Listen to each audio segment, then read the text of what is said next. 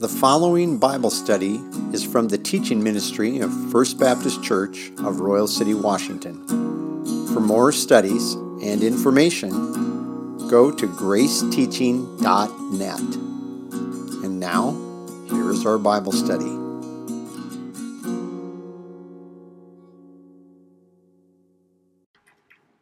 And if there's more than 3 people that want those beans, because I think there's 3 or 4 bags, just let me know, because there's lots more for those kids. Okay. Well, remember we have a business meeting after we're done with lunch, so if everybody can make sure we get down there and eat so we can get the business meeting started. We don't really have a whole lot to talk about. Okay, let's have a word of prayer and then we will look into our study. Our Father, we're thankful for your word, the time to open it, to look at it. We're thankful for the time for the different individuals that put in studying to share with us. We're thankful for the last hour with Jim and being encouraged for us to think about qualifications of a deacon and why that is actually very important and how that relates to faith in general as well as the faith. We're thankful for these things, and we're thankful now as we look at your word and about this covenant that you made with the family of Israel, and ask that you to help us to think clearly on these things and really to be able to appreciate the fact that we're not under this covenant. It has no bearing directly on how we live today, and we're thankful for that. Amen. So as we're looking at God's covenants, and specifically His covenant with us, we are going to go back and we've got part 2 of what we looked at last week, looking at what is popularly called the Sinaitic covenant or the Mosaic covenant or the covenant of the law. And it is a conditional covenant. And a conditional covenant means that there are requirements that are placed on all the parties involved. So sometimes we have an unconditional covenant. It rests only on God's shoulders.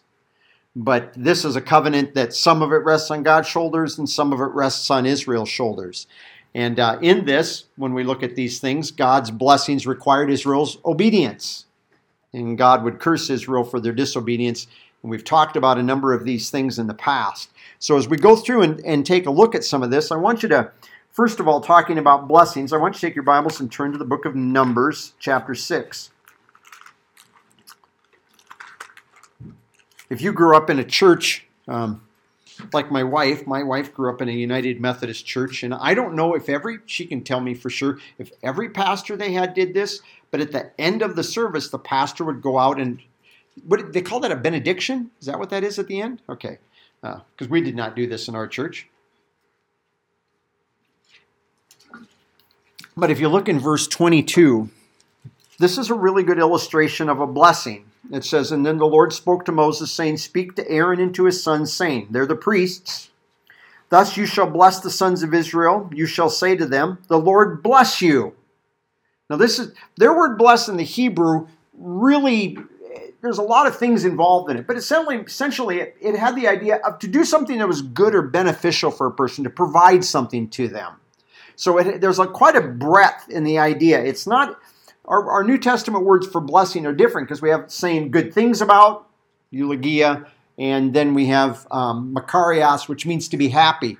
Barak in Hebrew, barak simply means to bless. And that breadth of what exactly is involved, you're saying some good things about for their future, but you're also in saying those good things, you are promising certain things for that future. So he says, the Lord bless you. Secondly, the Lord keep you. That word in the Hebrew, to guard you. He's going to guard you. That's one of the things. Let the Lord be the one that guards you rather than you having to guard yourself. The Lord make His face shine on you. What does that mean? Your face shine on you. Well, if your face shone on a person, it really meant that God was acting towards you in a favorable manner, in a positive manner, rather than, well, would you use face shine upon you if He was scowling? He was looking down and scowling at you? Get the idea? So His face shine upon you is that God has a positive. So in other words, what you want is for God to look on you positively. The next one, and be gracious to you or show you favor. Don't you want favor from God? As opposed to God having to get on your case, God having to deal harshly with you. And the Lord lift up His countenance or lift up His face on you. Again, kind of like that last one, make his face shine upon you. If you can step back in your memories and remember back in Genesis chapter 4, when you have Cain and Abel and they both bring offerings. And in the Hebrew, it's very simple. It says that God comes down and he looks upon Abel's offering. It's literally all it says in the Hebrew. But then it tells us, but he did not look at Cain's offering. What's it saying? Well, this wasn't acceptable. He wasn't even going to come over, and he wasn't even going to acknowledge this because Cain was bringing something. It wasn't the right thing. It wasn't the right attitude. But he looked at this because he did the right thing. And that's what he's asking for, that he'd lift up his countenance, lift up his face, that he would have this, again, this positive outlook towards you. This is kind of brought out here. Bless you, make his face shine in you, and let his countenance be upon you. So each one of these starts a section in here, you can see, and I've tried to outline it that way. Bless you, make your face lift up his countenance, and then something that goes with that. And then that last one, and give you peace. And the Hebrew word shalom, I probably should have asked you how many of you know what the Hebrew word for peace is. And a lot of you probably could have said shalom. I mean, a lot of English people speaking that don't know a lick of Hebrew, they know the word shalom. But the word shalom means completeness or wholeness. It means things are the way they should be. Things are together. They're not falling apart. They're not breaking down. And that then, as a derivative idea, involved peace. There's peace when things are the way they should be, as opposed to things in conflict or falling apart. And this was a blessing that the priests of Israel were to say to the people. This is what they were supposed to speak. But to me, it's a good illustration of what these people were looking for, what the people of Israel were supposed to look for when they were looking for a blessing in obeying the law. Don't you think that would be a very good, simple illustration of what they should be looking for? Now, this is going to be broke out in more detail. So let's take a look at some of the other things. So anyway, we got this. We have a heading in here. He's going to guard them. He's going to look over them, shows them favor, and he's going to look on them favorably, and then in the end provides peace, this idea of this wholeness. So how did he do this? What are some things he did? Well, provided them long life. Exodus chapter 20. Kids, listen to this, because there is still, in a nugget, there is still some truth to this. In general. We're not under the law. But it's interesting that Paul does cite this over in the book of Ephesians. So Exodus chapter 20, we're not under the law, we're not under the Ten Commandments, but notice what it says in verse 12. Listen to this, kids. Okay, we're going to say kids, anybody 18 and below. Anybody that's still under mom and dad's roof for the present time. Honor your father and your mother, that your days may be prolonged in the land. Now, I'm going to be honest. When it says honor your father and the mother, I don't think that probably was, we use it limited to kids, 18 and under, right? But you know what? Just because I'm 57 doesn't mean, well, I don't have to honor my father or mother anymore. I think to your ability, as God makes it possible, you honor your parents as long as you can. Unless your parent is going to require you to do something that is detrimental to the faith, detrimental to your health, or detrimental to their health. You are going to honor them. And so he says, honor your father and your mother, that your days may be prolonged in the land. And prolonged in the land in simple terms means, you know what? Generally, a person that grows up learning to show respect to their parents generally is going to live a life that's generally going to be long. There's lots of people that grow up and they don't learn to respect their parents. They are constantly fighting against their parents. They're constantly at odds with mom and dad, and it brings no end of trouble on them. And I think I've told you that there was a young man that I actually graduated from high school with, and that was kind of the way he lived his life. And I went in there, and man, I'm telling you, he was trouble. So it was no surprise that 5 years out of high school, he drove his brand new Trans Am. Do they still make those anymore? I don't even pay attention to cars, but they had one then. He had a brand new Trans Am, and he drove that at about 120 miles an hour into a concrete bridge. You can imagine how that went. And nobody was surprised. I mean, people were kind of like, oh, that's too bad. But most people are like, it was just a matter of time because this is the way he lived his life. And generally, place you really learn to live life in general, he's trying to tell Israel, so you can learn it right there with the way you relate to mom and dad. And I would say there is a little bit of an aside, or a little bit of truth to that with us too. God may have other plans for us. But long life, that's one of the things. And that's true several times throughout the law, that God promised Israel long life for obeying the law. Lived a long life. Okay? You and I have, by the way, no such promise for us. We have no such promise that if you do all the right things, you're going to live to be a ripe old age. And I can give you an example right out of the Gospels, or right out of the book of Acts. We have two brothers, James and John, the sons of thunder out of the Gospels. And James, John's brother, is taken at an early age, probably when he's maybe only about 30 or in his early 30s, and he's taken and he's killed by Herod. Now, his brother John, was he better than his brother James? Because John lives into his 90s? Never. The Bible doesn't ever tell us that. So there's an example that you got two brothers. To our knowledge, both of them are equally doing what they're supposed to do, but God takes one home early, lets one live out into his 90s. We don't have that promise for us today because we're not under a law system. Like I said, there's a general principle that we could just say, but I want to be real careful with principalization. If you let me use that word that way, because it's real. That's a slippery slope, isn't it? Try and take the law and principalize out of it all the time. Look down in chapter 20, down to verse 24. He says, "You shall make an altar of earth for me, and you shall sacrifice on it your burnt offerings and your peace offerings and your sheep and your oxen. In every place where I cause my name to remember, I will come to you and bless you." So he doesn't want them to build an altar out of chiseled stone and things like that. He doesn't want you to be. He's going to make a earthen altar that they're going to offer things on. And he's going to bless them. He's going to bless them, and he's going to bless their food. He's also, if you look down, let's go chapter 23. I've got to make sure I'm getting all of these. Turn over to chapter 23. Exodus 23. When you get there, verse 25. He's going to add another blessing here in Exodus 23:25. "But you shall serve the Lord your God," as opposed to the last verse, serving other gods, "and he will bless your bread and your water."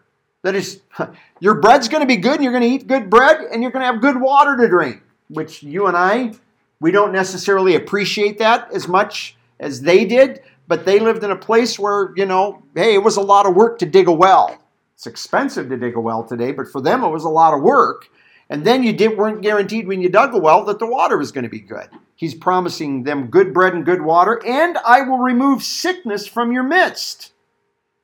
So one of the things he's going to do is he's going to take that sickness away. And in verse 26, there will be no one miscarrying or barren in your land.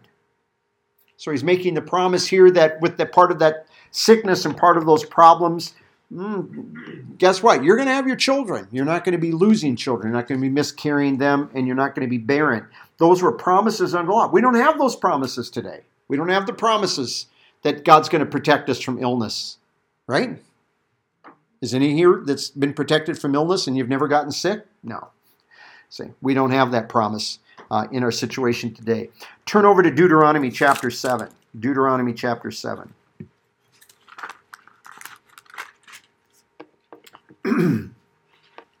Deuteronomy chapter 7, we're going to go down to verse 12.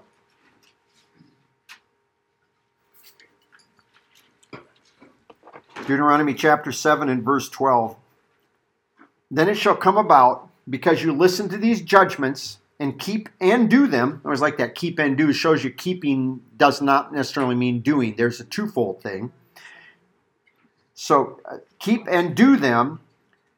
Oh, Deuteronomy 7:12. I just make sure we're all on the same page here. "That the Lord your God will keep you. He will guard you with you, his covenant, He will guard his covenant with you, his loving kindness which he swore to your forefathers. For he will love you. He will bless you and multiply you." That is, your numbers are going to increase. Your families are going to be healthy and big. "And he will bless the fruit of your womb and the fruit of the ground." That is, your crops, your grain, and the new wine and your oil. "The increase of your herd," so your livestock's doing well, "and the young of your flock, in the land which he swore to your forefathers. And he shall bless you above all peoples. There shall be no male or female barren among you or among your cattle." And the Lord will remove from you all sickness. He will not put on you any of the harmful diseases of Egypt, which you have known, but he will lay them, on all who hate them. So he's again protecting them from the illness. And you shall consume all the peoples whom the Lord your God will deliver to you. Your eyes shall not pity them, neither shall you serve their gods, that they should be a snare to you. So he's going to deliver their enemies, these people weren't friendly to Israel arriving in this land. Keep that in mind. Some people may not always appreciate that, but they weren't friendly. And they also were going to, as he said, they were going to entice Israel to worship their gods. And that actually happened many times in Israel's history, that Israel failed on that. They got involved with these other nations that were around them, and they ended up worshiping their gods, which is exactly why he says, don't marry them. Don't marry those people, because they will get you to compromise with regard to these things. So those are an example of some blessings. And I know a lot of times we do blessings, we go over to Deuteronomy 28, and we go through the blessings there, but hopefully just a different take on looking at some of the ways that God was going to bless Israel under the law. So he says, here's the law, here's this law covenant, you obey it, you're going to get these good things.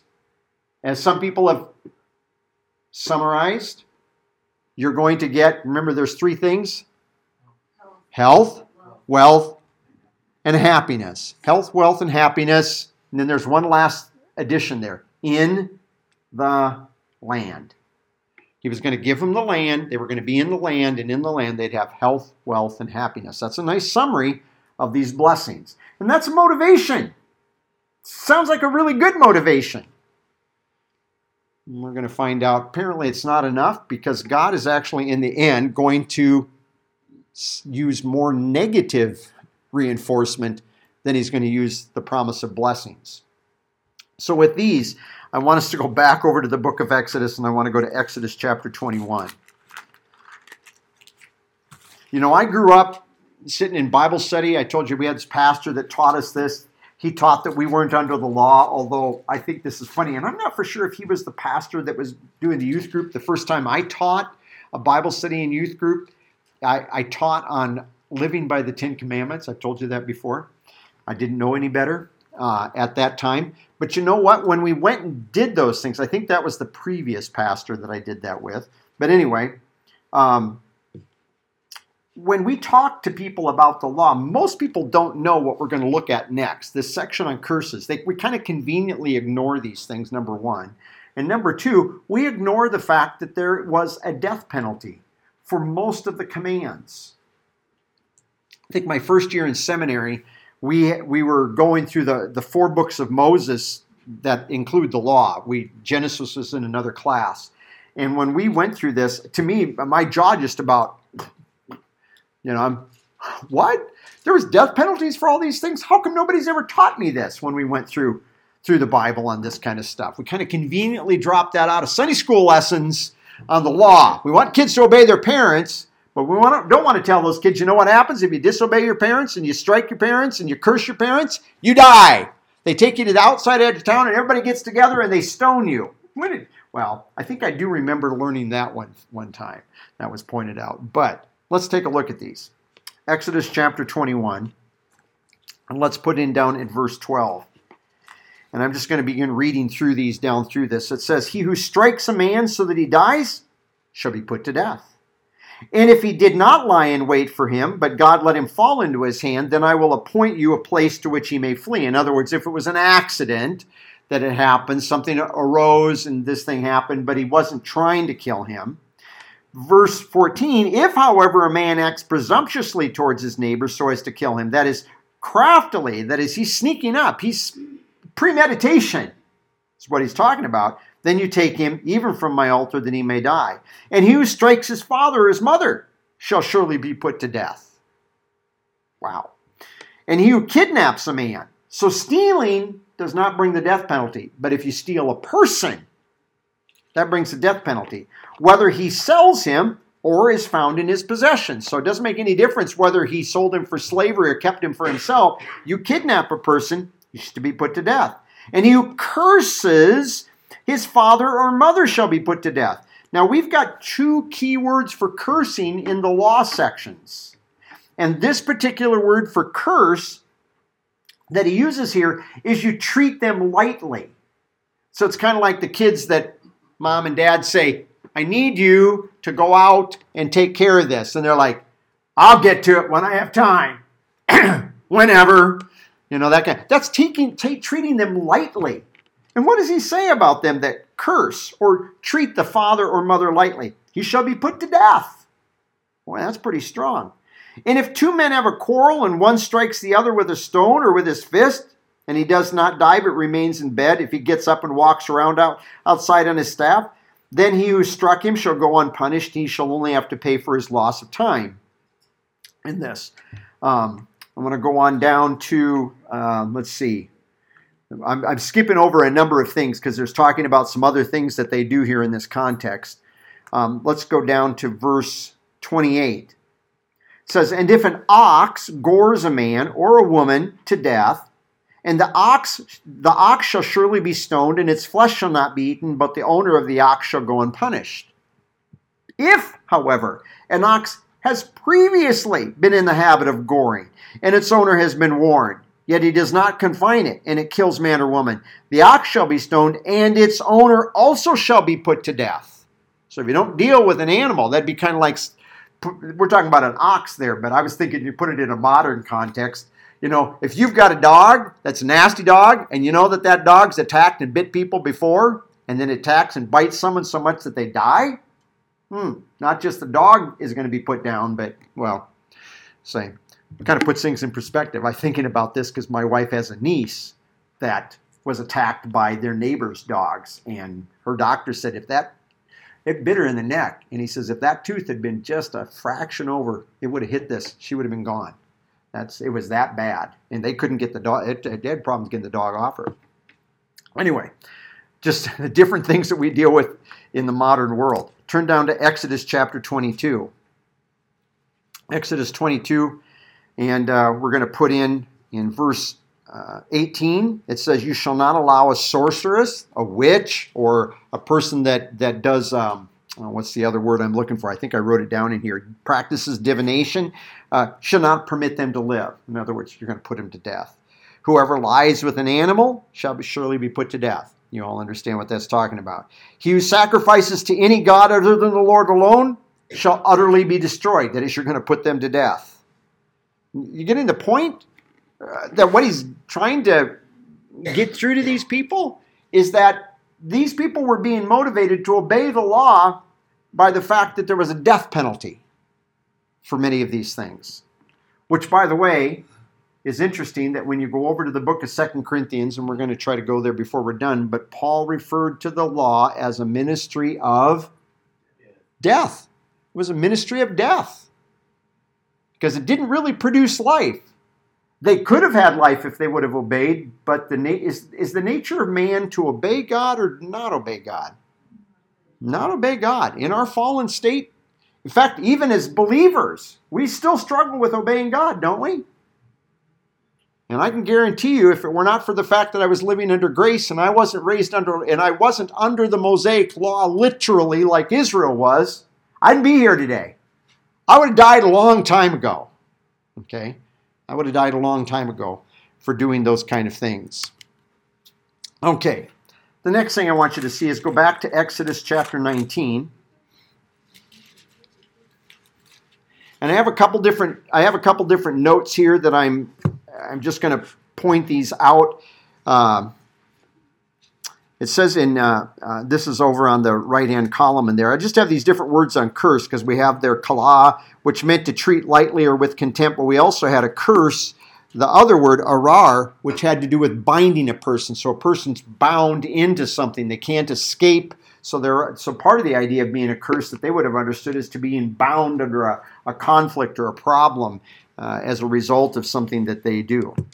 But the next thing I want to look at here is in Exodus chapter 19, that when God was bringing them out of Egypt and he's talking to them, he says, verse 5, "Now then, if you will indeed hear my voice." And we've talked about last week that word shama is to hear, to listen to.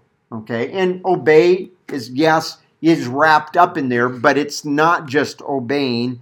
it's really listening to this attentively, what he's saying.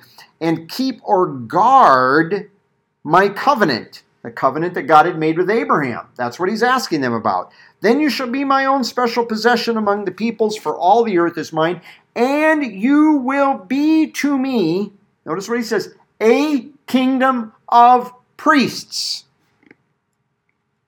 He doesn't say that you're going to be a kingdom that has priests. He says, you all are going to be a kingdom of priests. But this is not actually the way this plays out. So, turn with me over to Exodus chapter 28. Exodus chapter 28 and verse 1. I realize I'm blitzing through a lot of these things. Whether you think I am or not, we are blitzing through this stuff. So Exodus 28:1, then bring near to yourself Aaron your brother and his sons with him from among the sons of Israel. From among the sons. So he's not bringing the sons of Israel. You're taking these guys from among the sons of Israel to minister, or literally in the Hebrew, to priest to me. There's no word minister there. Simply to priest to me. We wouldn't use the word priest as a verb. To me, Aaron, Nadab, Abihu, and Eleazar, and Ithamar, Aaron's sons. So it's not all the family, it's not all of Israel. It's not even all the family of Levi. It's those that are part of the family of Aaron. They're the ones that are going to be priests in this matter. Keeping that in mind, then, turn over to the book of Numbers. Turn to chapter 18, Numbers chapter 18.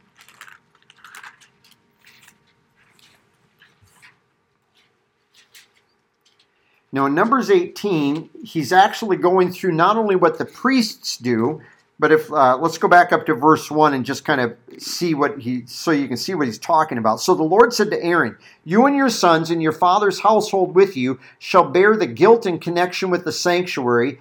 You and your sons with you shall bear the guilt in connection with your priesthood. But bring with you also your brothers, the tribe of Levi, the tribe of your father, that they may be joined with you and serve you while you and your sons with you are before the tent of the Lord. So they have other jobs. They have jobs of cleaning stuff up, taking stuff in and out, but the priests are the ones that actually attend directly to the service in the tent. Okay, tabernacle we have, Old English word. It ended up becoming the temple. And it says, verse 4, and they shall be joined with you and attend to the obligations of the tent of meeting for all the service of the tent, but an outsider, a stranger, not one of the family of Levi, shall not come near you. So you shall tend to the obligation of the sanctuary and the obligation of the altar, that there may no longer be wrath or anger on the sons of Israel. And behold, I myself have taken you, fellow Levites, from among the sons of Israel, that are a gift to you, dedicated to the Lord, to perform the service for the tent of meeting. But you and your sons with you shall attend to your priesthood. So he's come back to Aaron now. You and your sons are the ones that are going to be the priests, not the rest of the Levites. They've got other duties around that tent. But only Aaron's family are going to be the priesthood for everything concerning the altar. And inside the veil, going through the veil into that tent, and you are to perform the service. I am giving you the priesthood as a bestowed service, but the outsider who comes near, somebody else that comes in there and tries to do what the priests are supposed to do, shall be put to death. Only the family of Aaron were to be priests. Anybody else that stepped across that line was to be put to death. By the way, puts Saul's actions when he offers sacrifices in a pretty serious situation. And yet they don't do anything. God's the one that has to take Saul out because the people aren't going to do it in that situation like there. So again, we have a situation that, again, not everybody became priests. He promised them that back in Exodus 19, but because they said, oh, we can do everything God says, then God gives them the law. And as a result, under the law, they don't get everything that God was promising back there in Exodus 19. And one of the things they don't get is they don't all get to become priests. Only one family from one tribe gets to be priests. If you're a believer in Jesus Christ today, man, woman, old person or young, you are a You're a priest. You are a priest. That's why Paul says we offer sacrifices, and that's why Peter says that we are a kingly priesthood. We are a royal race. The whole church, the whole body of Christ. We have one high priest, Jesus Christ, over all of us, but the rest of us, we are all priests in Christ. We all have absolute equal access to God at any time. We come through the veil. Hebrews chapter 10 says the veil of Christ's flesh. We approach God because we don't have an earthly temple. By the way, Peg and I were talking about this the other day. We had to go up to Moses Lake, and we're passing that big construction site up there on 90 where they're building a temple. And I asked Peg, she was making some comments on it. I said, you know, one of the things that always strikes me is when you had a temple on earth, traditionally, a temple was a place where God dwelt. So which one of those they keep building them all over. Which one does God dwell in? See, Israel had one temple, one tent that God dwelt in, and then he had to build the temple, and he went from the tent to the temple. And remember, when he filled the temple, or the tent, nobody else could be in there, tells us at the end of the book of Exodus. And when he did the same thing when they dedicated the temple, and he went from the tent to the temple, same thing. His glory filled that, and it basically kind of drove everybody else. They couldn't stand in the middle of that. I don't know, it just kind of struck me as interesting. One other interesting aside, just thinking about this with regard to us, we not only are priesthood, but what are we individually? Each of us is your body is a temple of the Holy Spirit. And collectively, all of us as believers, not just those of us here, but all believers across the world, we all are a temple. We're the temple. God doesn't have a physical temple anymore we got so much better, don't we? You don't have to go to temple to get your marriage fixed and all this other nonsense and such like that. Isn't it so much better to live under grace? Aren't you glad we're reading these things? I mean, you need to understand this because a lot of Christians don't understand just how tough the law was for Israel. It really was. It really was something that was very hard and very difficult to understand. But I think one of the things that's important for us is it hopefully makes you appreciate what it is to live under grace even more so today, that you're not under that law. And all of us are priests, and we all are a temple, all of us together, the benefits of what it means to be under the grace of God. Let's take your Bibles and turn to the book of Deuteronomy here. Scriptures end up telling us that they broke this covenant. We're not going to look at that. I've got some verses on here that tell us that they broke this covenant, but we're not going to go over those. But I want you to go to Deuteronomy chapter 11.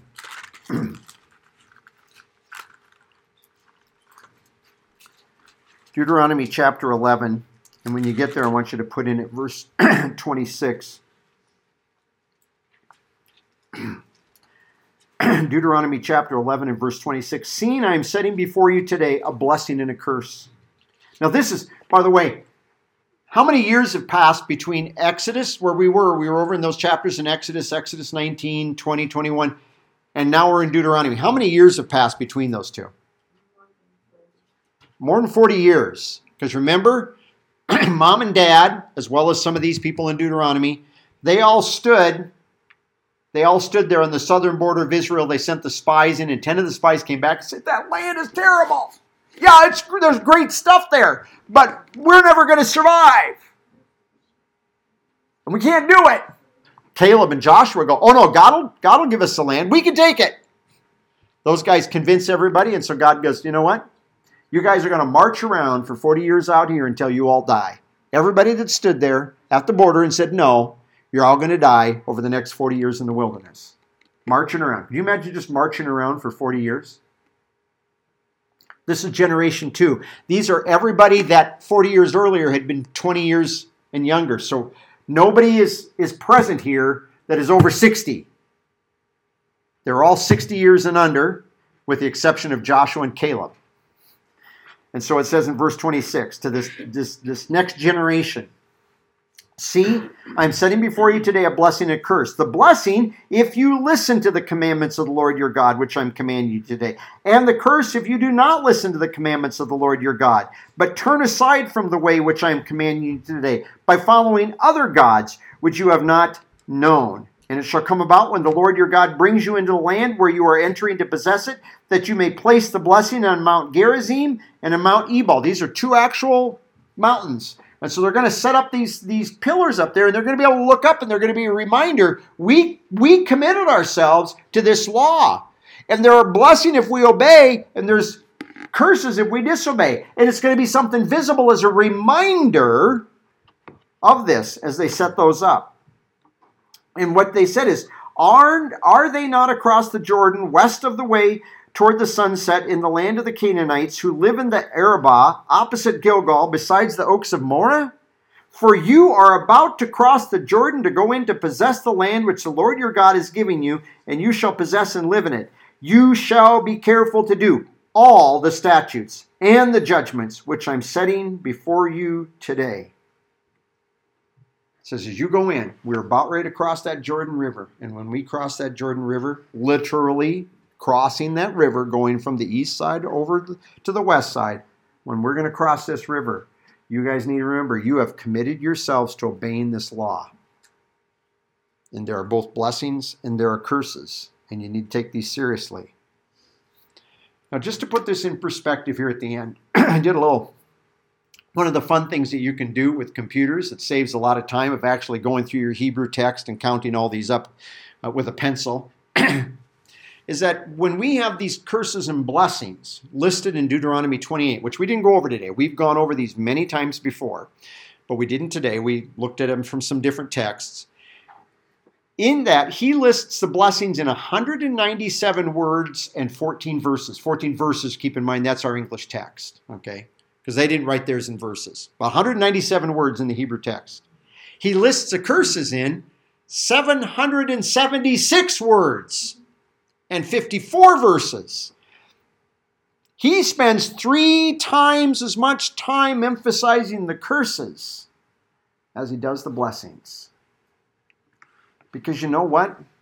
The natural man, the man without the work of the Spirit in their life, it takes more negative to get them to behave than it does the promise of prosperity and blessings. And yet it still didn't work. Israel's history is replete with their disobedience. I want you to take your Bibles as we close and turn to 2 Corinthians chapter 3. Made mention to this earlier, but we just close with this today. 2 Corinthians chapter 3.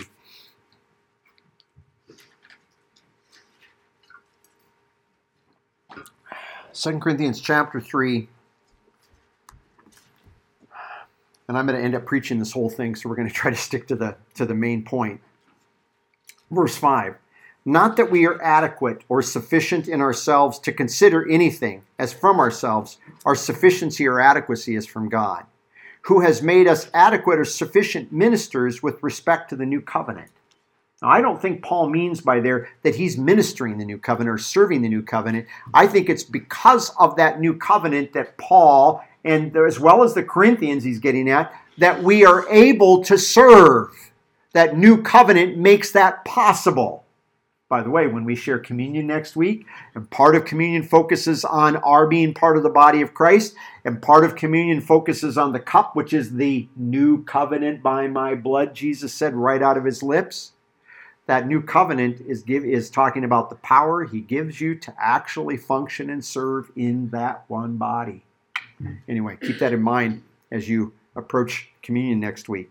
But he says we are servants with respect to a new covenant, not one of the letter, but of the Spirit. For the letter kills, but the Spirit gives life. What does he mean the letter kills? Well, verse 7, for if the ministry of death in letters engraved in stones, what's that? Those are the tablets of the law that we looked at last week, those tablets in which they were engraved. Cut by the way, whose finger? God's finger. Moses was to cut out the tablets, but God was the one that wrote the law both the first time. For some reason, I always had this notion that the first time God wrote it, and then when Moses blew his top at Israel for all their horrible things they were doing, that he then took those stones and broke them, and then he had to do them the second time. But no, God wrote them the second time too, according to Scripture. So God's the one that wrote that law down, but they nonetheless were engraved in stones, and it came with glory. There was some glory. When God was up on the mountain, there was glory. It was terrifying glory to the people of Israel, but it was still glory. Because remember what's glory? The Hebrew word for glory, kabod, is weight. It's weighty. It's heavy. You take it seriously. It's a little different than our New Testament word for glory. And God showed, this is how much serious you take me. He comes down on a mountain and fire and smoke and thunder and lightning. And they're going, you talk with God, Moses. If he talks with us, we'll all die. They were terrified. He showed them how serious he was. Because they all said, oh, we can do what God said. And they're like, oh no, we don't want to listen to God because that's terrifying. But it did come with a notion of glory. In fact, there was even glory that Moses, who got to then go up and meet with God, comes down and his face would glow. And he says, so that came with glory, so that the sons of Israel could not look intently at the face of Moses because of the glory of his face, fading as it was. So even though they were terrified by that glory, Moses got to meet him and it made his face glow. How shall the ministry of the Spirit fail to be even more glorious? For if the ministry of condemnation, judgment, that's what the law was, has glory, how much more the ministry of righteousness and glory? I want you to look down, move down to the end of the chapter, down to verse 17. There's a lot of stuff here. I don't want to teach you this whole chapter, but down to verse 17. Now the Lord is the Spirit.